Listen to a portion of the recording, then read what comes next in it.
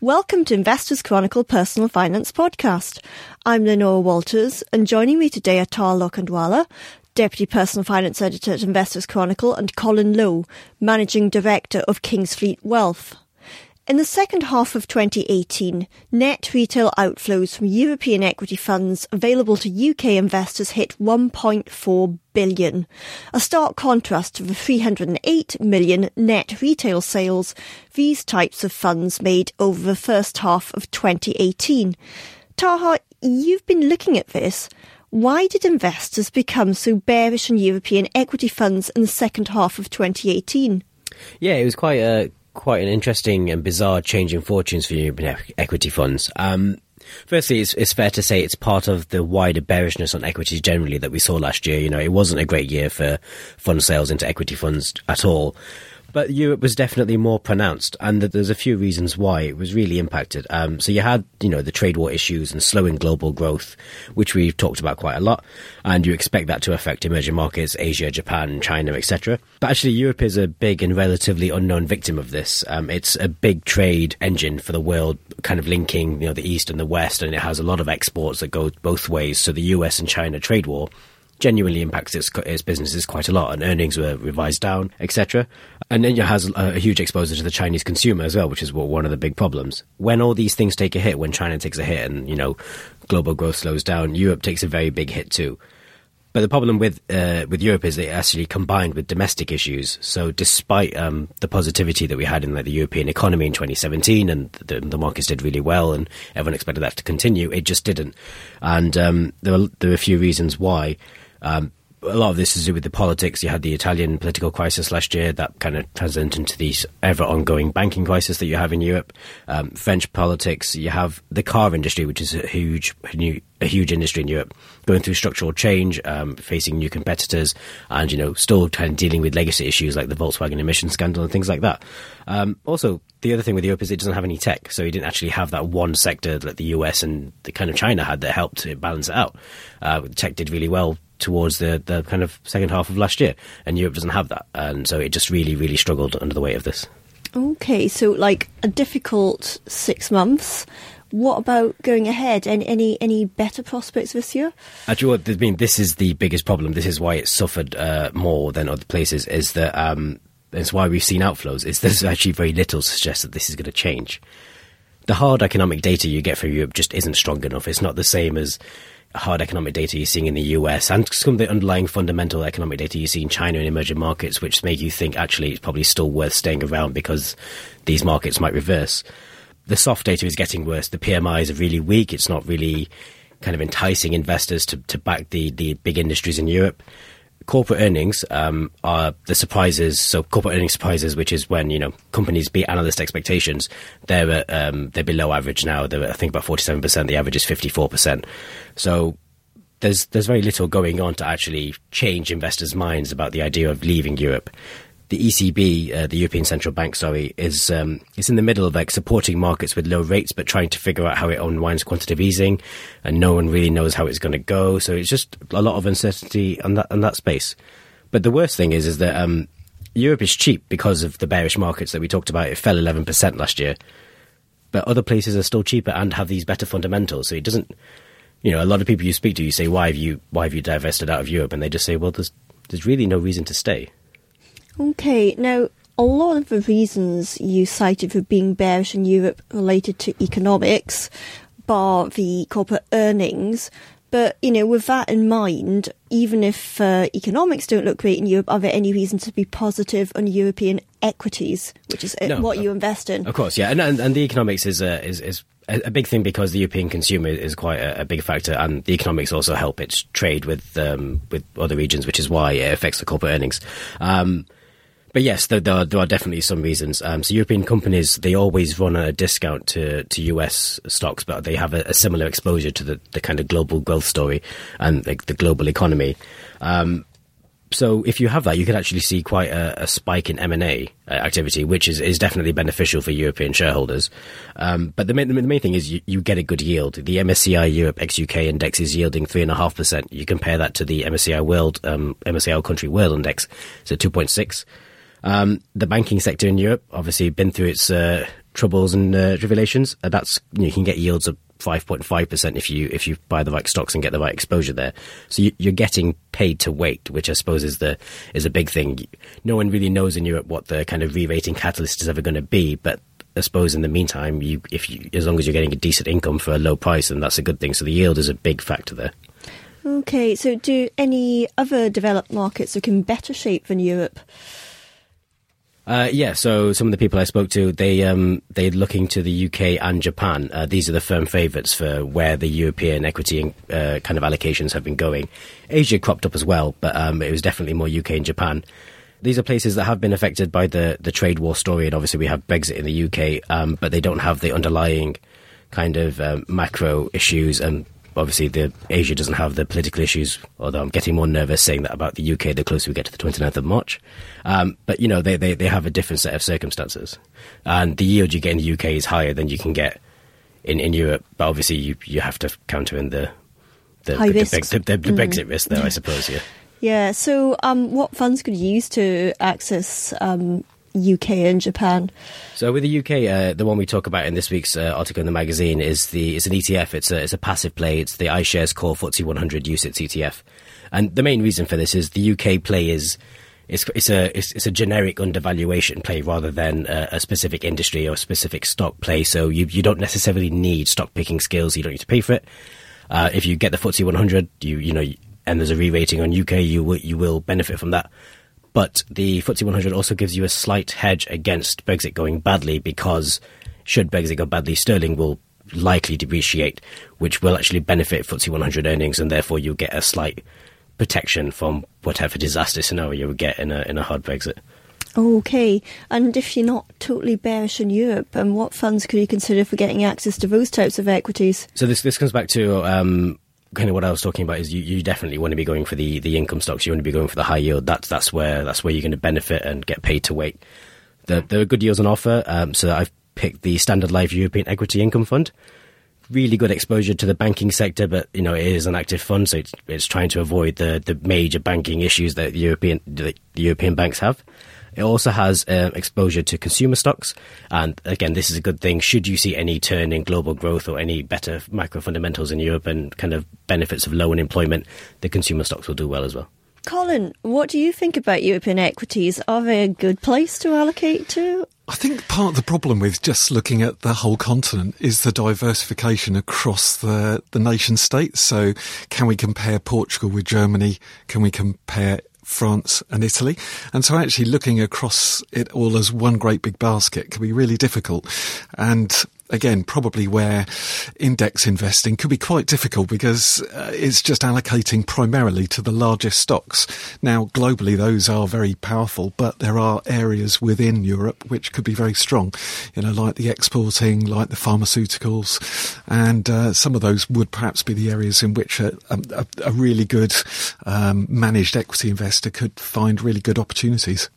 Okay, and what about the risks, though? I mean, what are the risks that you'd highlight of European equities in particular these areas? Yeah, I think the issues that Taha raised were absolutely spot on. So obviously sort of global trade is probably the biggest risk to Europe. If Europe is well known for its manufacturing, Germany being the engine room of Europe, then once you can't export big industrial goods, it's going to make life very hard, and it's going to have an impact on companies like those in Germany.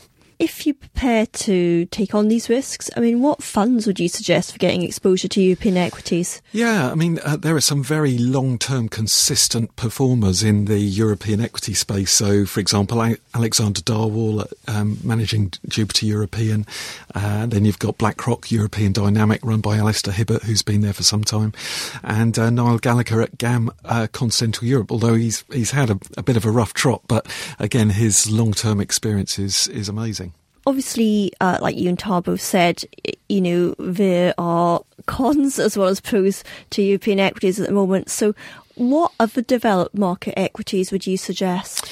Well, the view we're taking actually is that the UK just has so many great opportunities, and we just keep hearing this from global equity managers as well, that actually UK equities are really underbought in global asset allocations. People are just sort of taking the view that it's just too much of a risk at the moment, so they're leaving it alone. However, despite that, the London market is still the base for some of the great global businesses. We would probably argue that the UK, and although there are some risks naturally ahead, actually some of the biggest risks could offer the greater returns. I mean, that's fair enough, but what are these risks that you have to take to possibly get these returns? Using the B word, of course, we all know it's there in the background. And as Taha was saying, essentially, the story there is currency. And if sterling is to fall, so therefore the harder the Brexit outcome, potentially, the more sterling falls, the more those overseas earnings on those very big UK businesses look to be of greater value to a sterling investor. So if you're a sterling investor, potentially that is one of the biggest opportunities that we see lying ahead. 2016 was proof of that. Okay. Now, if you, let's say, a very long-term investor and you don't mind some wobbles along the way, aka you can take on these risks, what funds would you suggest for getting exposure to UK equities? Well, again, Taha came up with a great idea there, which is to buy a passively, which obviously will keep your costs down. If you're happy to purchase active management, we're very big fans of Mann's GLG Undervalued Assets fund, Henry Dixon's fund. Again, he's got a great record of spotting very good cheap businesses when they are low in value or low in price, and then seeing those turn around. So that's really good. If you want to play something on the market itself, I don't like to use the word play, I don't know why I said that, but Atlantic House have a very interesting fund, the Atlantic House Defined Return Fund, which is an investment in structured products. That in itself adds some complications, but actually through last year protected clients' assets really, really well, and if there's really good upside in large caps, then Atlantic House should see some positive benefit off the back of that. Okay, thanks, Colin. Some really interesting suggestions. Last week, it was announced that Andrew Rose, long-standing manager of Schroder Tokyo and Schroder Japan Growth Funds, is to retire at the end of June. Taha, how have the funds performed under Mr. Rose's long tenure? So he took over the two funds you mentioned in 2004 and 2007 respectively, and since then and to date has outperformed benchmark and peers. Since 2004, when he took over Schroder Tokyo, he's returned 140%, that's versus 132 against the Topix Index, which is the main Japanese benchmark, and 105 for the IA Japan sector, the peer average.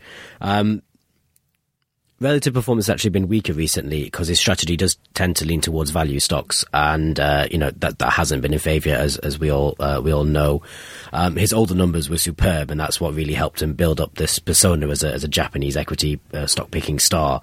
He's one of the oldest, most experienced Japanese equity managers, alongside Sarah Whiteley, who retired last year from Baillie Gifford. And his style chimed well with investors. He uses a 300-strong list of companies and then kind of buys the ones that offer the best value on a 2 to 3 year basis. And his skill was really in portfolio construction and blending the right stocks together. So who's going to take over the funds in July? It's a man called Masaki Takasumi. He joined Schroders in 2007 and was an equity analyst, mainly on Japanese tech stocks. He's been an analyst since 1994, based in Japan. In 2007, he moved to London to work with Andrew Rose, I suppose on these portfolio construction skills, which Andrew Rose became really famous for. So yeah, it's been a long-term strategy by Schroders to make sure they had a replacement for Mr. Rose. He's a protege, effectively. Yeah, protege is exactly what you'd call it, yeah. Okay, and what do analysts think about the new manager? Slightly mixed, which it tends to happen these days, especially when a lot of people really appreciate the Schroder strategy, and again, other companies do this as well, of really, really managing the retirement of a star fund manager. So some people are saying this is quite good. Mr. Takasumi is going to have access to the same analysts based in Tokyo. The Schroder Japanese equity team is very strong and very big. He's going to have the same stock analysis. He's got the right support structure. Nothing really should change. He's learned his portfolio construction skills from the man who's leaving, so that should be fine. Others, however, are kind of less optimistic. That's a bit unfair. They want time to monitor his performance. The fund has been put under review by Morningstar, a data company, and by the Advisor Centre, which is a fund rating house as well. So they're just like, we appreciate the consistency that we're getting from Schroders, but we need time to make sure we can judge this right. Okay. Colin, are you concerned that Andrew Rose is retiring? Does this put the prospects for these funds at risk? It's certainly something that obviously needs to be under review. But no, I'm not concerned he's retiring. I think I'm probably more concerned if people keep going endlessly and don't have any retirement plan. I'm in the business of helping people retire, so I don't have an issue with that. And actually, let's face it, managing any Japan fund over the last 15 to 20 years must have been very wearing on somebody and quite a challenge. So actually, to step down now seems like a perfectly reasonable decision. Okay, so what should investors holding Schroder Tokyo and Schroder Japan Growth do? Well, then their numbers have been great, as Taha says. Certainly over the long run, he's been a really good outperformer in a really tough market. But I wouldn't say there's any reason to rush to the exit. Perhaps, a bit like Corporal Jones in Dad's Army, just don't panic. Okay. Now, if you're an investor who isn't invested in these funds, so right, you're not any already in them, should you still consider them as possible options, or like some of the analysts that Taha mentioned are doing, should you sit on the sidelines and, have a look for certainly maybe a few years to see what this new manager is going to do with them? I guess, yes. If you're not in that fund, don't dash into it. There might be other ways of getting into that market. I was just looking at some stats, and I believe Japan is 12% of global GDP and still the third largest economy in the world. So it's not an area where we can avoid from an investment scenario. In fact, it's one that we do need to embrace. The issue is, how do you do that? Yes, one option is a really good active management facility like what you have through Schroders. The other way is maybe through a passive solution, which is actually what we do. To access Japan, we use a tracker. Or of course, the other option is maybe just use it through a global fund range where managers can allocate not just in terms of stocks, but actually across countries as well. So there's lots of different ways, or through a Far East fund that can incorporate Japan. Lots of different ways, but don't miss out a great opportunity in Japan. Okay, and are there any Japan funds you particularly like? Not Japan funds as such. As I say, the way we've used it is partly just because it's very difficult for managers to outperform in Japan. Very similar to the US. We use an iShares tracker, so that's the way we get into the Japanese market. But it's only 3 or 4% in there. It's not a vast amount. Okay. Just now, looking at the wider issue of when a manager leaves a fund, how concerned should investors be, and what should they do? How should they assess the situation, and how should they, kind of like take action if necessary? Well, I think if the manager is leaving because they've consistently underperformed, I would be asking, why are you still in that fund anyway? So that's the first thing, is if we really do manage the funds in which we invest, and I mean that as individuals or as advisors, then it's our responsibility to just see if they're outperforming. If they continue to underperform, then I would question why you're in there anyway. If, however, it's a manager like this who has actually done extremely well, then I think don't rush, don't make any hasty decisions, just make a considered view over perhaps a 6 or more realistically a 12-month period. Okay, thank you, Colin. Some really helpful suggestions. An area in which investors have become increasingly interested in over the last few years has been funds which are variously described as socially responsible investing, ethical or sustainable. Colin, first of all, what are socially responsible investing, ethical and sustainable funds? That was quite a mouthful, wasn't it? Trying to get all that. Shall we call them ESG as a bit of a mix? Yeah, ESG funds. So these are really funds which are seeking to deliver positive investment returns, but seeking to do so either by avoiding things which have negative impacts or things that are positive in the way in which they seek to make a difference in the world. Okay, and why are investors showing an increased interest in this area? Well, I think there's two reasons. I think on one hand, there's younger investors want to see that it's not just about profit. They want to see that each pound of capital that they are allocating, if we take it strictly back to economic terms, is actually having some good. So yes, it is invested in a profitable business, but that it's not harming the ecology of the world, or it's not impacting on people's rights. Or the second thing, and I think that's probably where or investors who are slightly longer in the tooth, is maybe this disruptor theory. The idea that the businesses that are now coming through, particularly in technology firms, are those that are having less of an impact in causing damage to the planet. And Tesla might be an example of that, but hopefully its profitability and long-term objectives could be both beneficial to the investor and society as a whole. Okay. Now, if any of our listeners are interested in finding more about ESG, ethical, whatever you call them, funds, how can they go about doing this? Where can they get more information? Well, there's plenty of resource available on the internet. That's the first thing. So thankfully, we're in a world now where those resources are available. Increasingly, though, a lot of very significant fund management companies are now issuing or offering very good, successful and well-researched ESG fund solutions. M&G have just come to the party with the Positive Impact Fund that they've only launched within the last few weeks and months.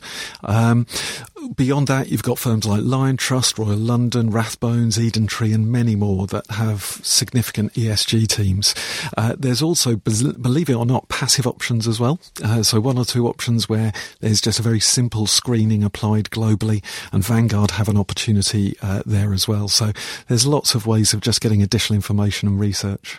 Okay, so say you've done your research and want to take the next step. How can investors go about making their investment portfolios overall more ethical or socially responsible? I mean, what are some steps, main steps they should be taking? Yeah, so again, just bearing in mind those businesses that we've referred to, perhaps some of the fund management companies that have opportunities available, maybe understanding how they work.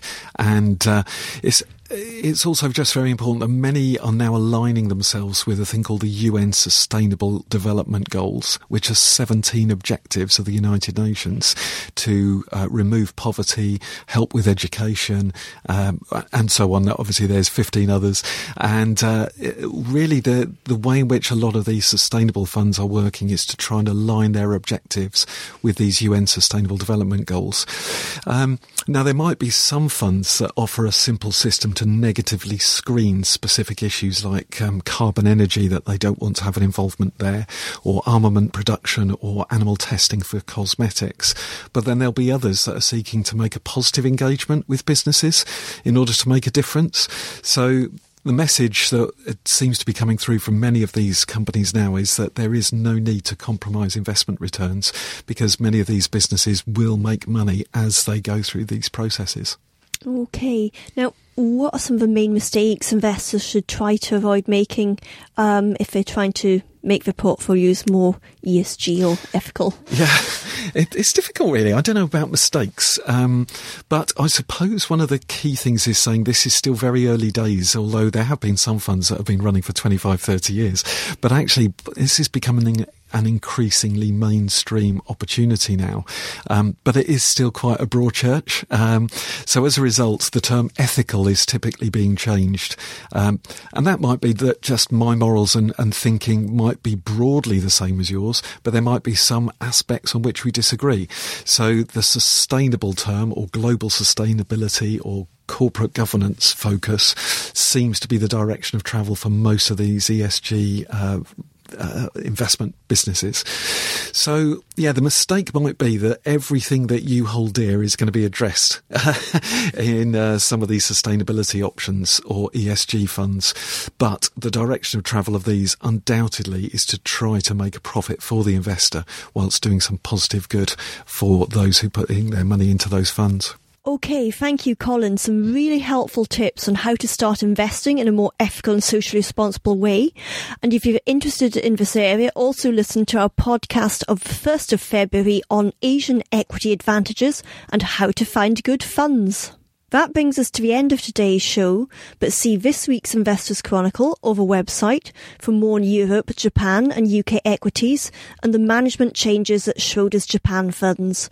Thank you for listening and have a good weekend.